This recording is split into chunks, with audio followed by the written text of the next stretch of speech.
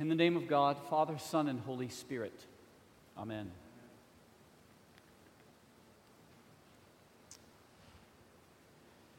Well, it is St. Bartholomew's Sunday, and some 65 times now we've gathered as a parish family to keep our patron saint's feast, but we have never kept one quite like this. Just think about how much has happened to our little church just since last August, when we last kept St. Bartholomew's Day. With the two hurricanes in the Gulf this week, I spent a lot of time thinking about storms. And this has been a year full of storms. The pandemic and the quarantine, that is a public health and welfare storm. Then the pandemic itself rippled throughout the world economy. That's a financial storm. A social storm of racial injustice and unrest. A political storm. It began with impeachment. Seems like it was 10 years ago, and it was just a few months ago. Impeachment, the primaries, the election that approaches in November. Not to mention all of the literal meteorological storms like tornadoes and derechos and now a hurricane. And one thing about storms is that storms are revelatory. Storms can be revelatory. I remember in 2005 driving around the Mississippi Gulf Coast where my wife Renee is from and looking at damage from Hurricane Katrina. And as Nashville found out, as we saw back in the spring, fierce wind can sometimes blow the side clean off a house. It can pull away the siding and you can see inside, see the actual skeleton of the house, the musculature, the structure, the bones, which beams are load-bearing and hold it up, or which beams have become rotten and actually threatened the integrity of the house before the storm ever came.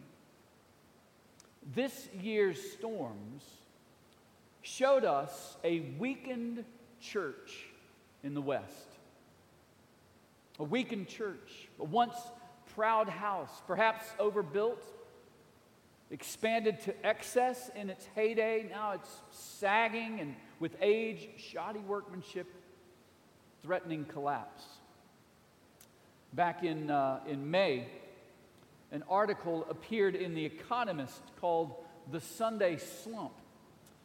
And it said this, it said 1 in 5 churches, 1 in 5, or 1 in 3 in the main lines, could close for good within the next 18 months. And that would represent a rapid acceleration of a long-term decline in American religiosity.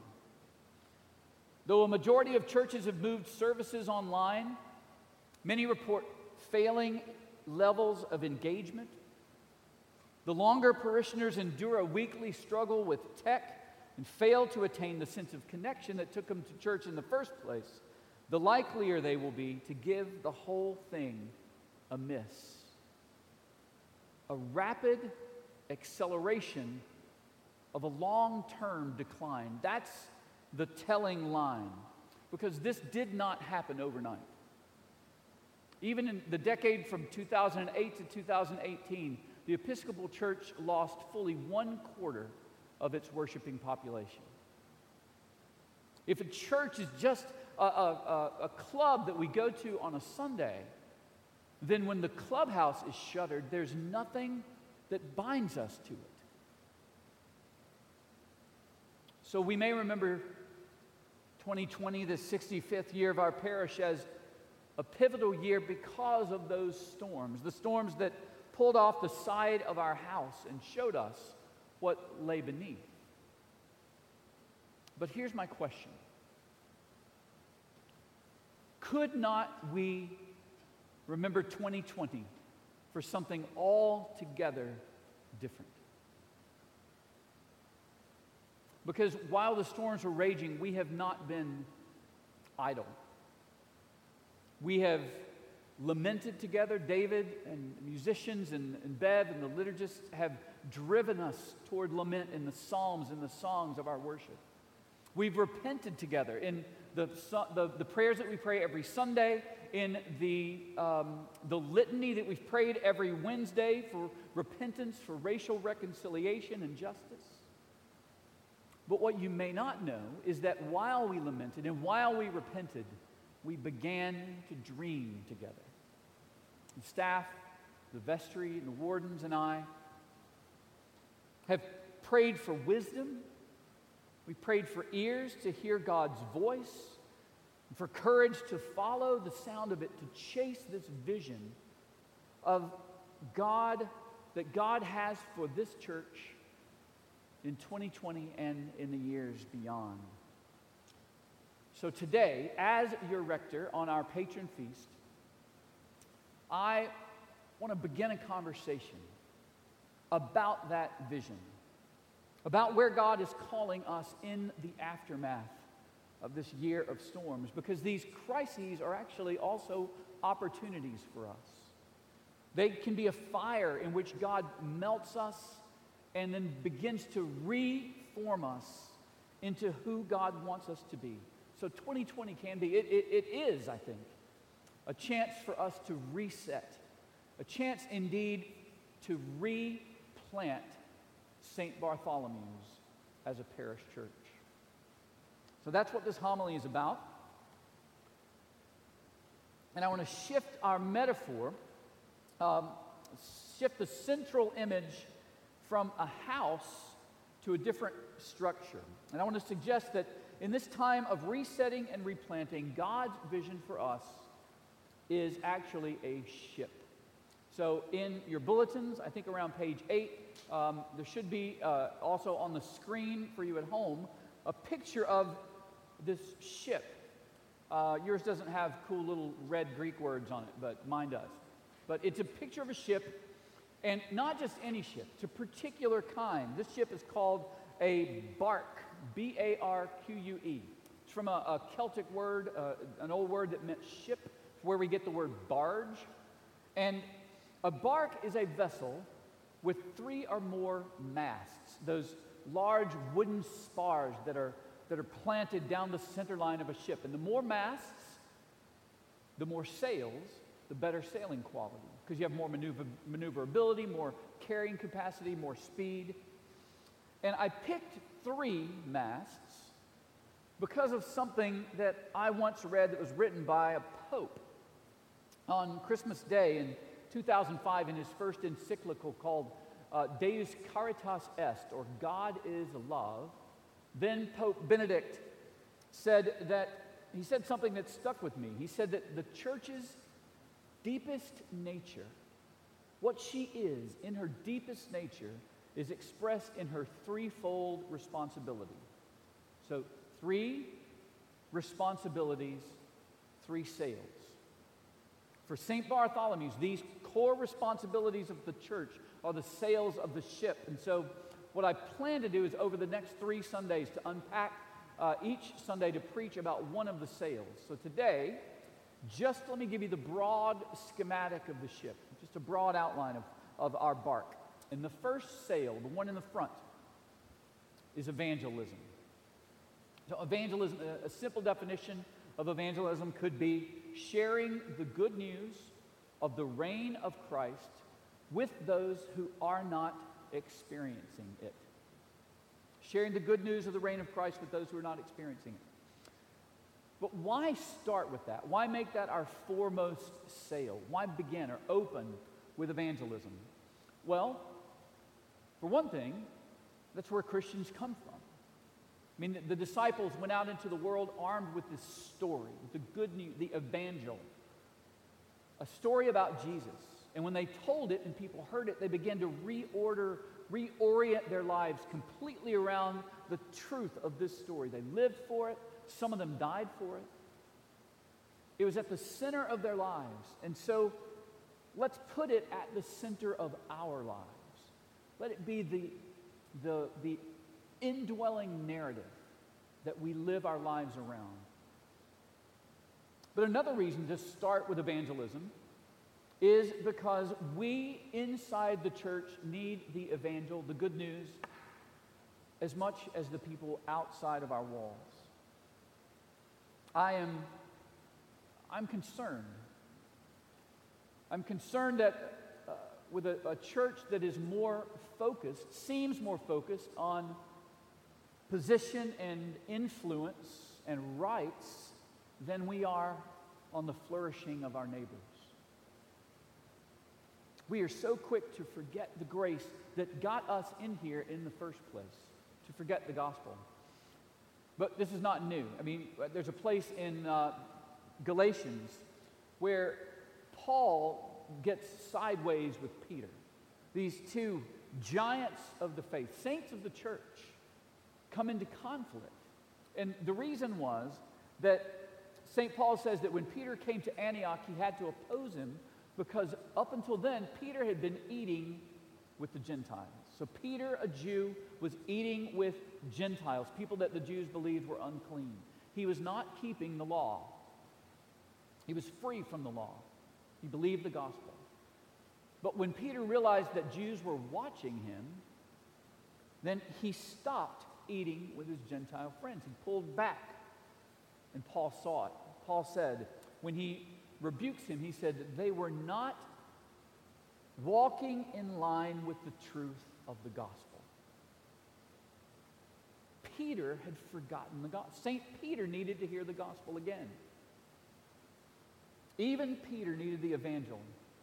And sometimes we need to be evangelized as well, to hear the gospel inside here, to remember the grace that got us here, as much as the world does out there. So more on that next Sunday.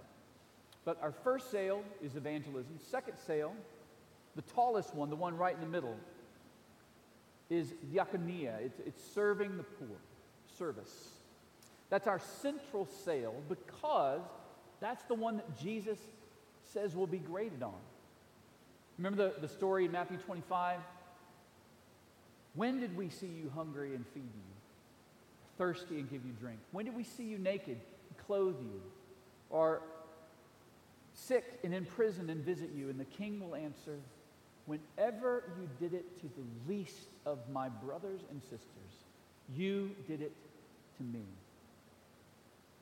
It's as simple as that. Jesus won't judge us on the soundness of our doctrine. He will not judge us on how often we go to church, how outspoken we are about our faith, not even with the integrity of our moral life. We will be judged on how we love the least and the lost and the lonely. As a replant, I want St. Bees to be famous for our hospitality, for how well we love our neighbors, our service. In The Gospel in a Pluralist Society, Leslie Newbegin says that if the gospel is to challenge the public life of our society, if Christians are to occupy the high ground which they vacated in the noontime of modernity, it will not be by forming a Christian political party or by aggressive propaganda campaigns. It will only be by movements that begin with the local congregation, in which the reality of the new creation is present, known, and experienced, and from which men and women go into every sector of public life to claim it for Christ.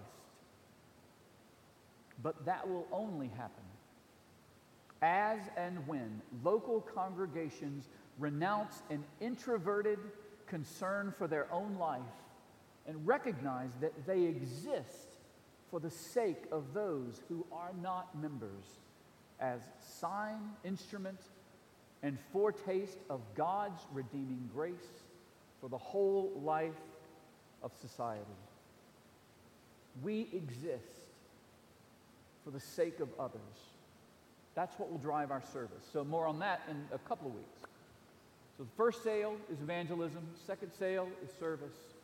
And then finally, the third and final sale will be worship, liturgy. We love liturgy. St. Bees loves it. All Episcopalians love our worship. Liturgy is that word for worship, and it just means the work of the people. Because the primary work of the Church of God is worship. It is ascribing worth to God.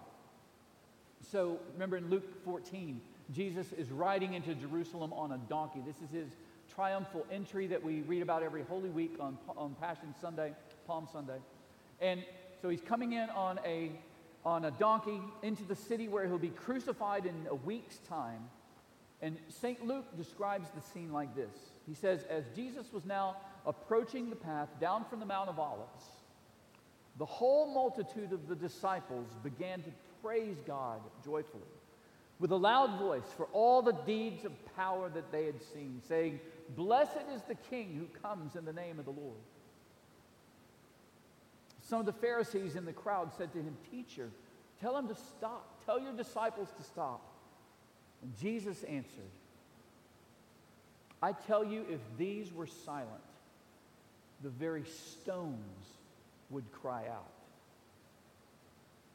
Worship is what the universe is for. All of creation, every single creature from sentient beings to stones, all of them are created to praise and glorify God, humans foremost. So our worship is what we do when we rehearse the story of our salvation in the Eucharist, when we let prayer suffuse all of our life in our homes. We give voice to every creature under heaven, praising God from whom all blessings flow. Those are the sails of our bark, of our ship: evangelism, service, and worship.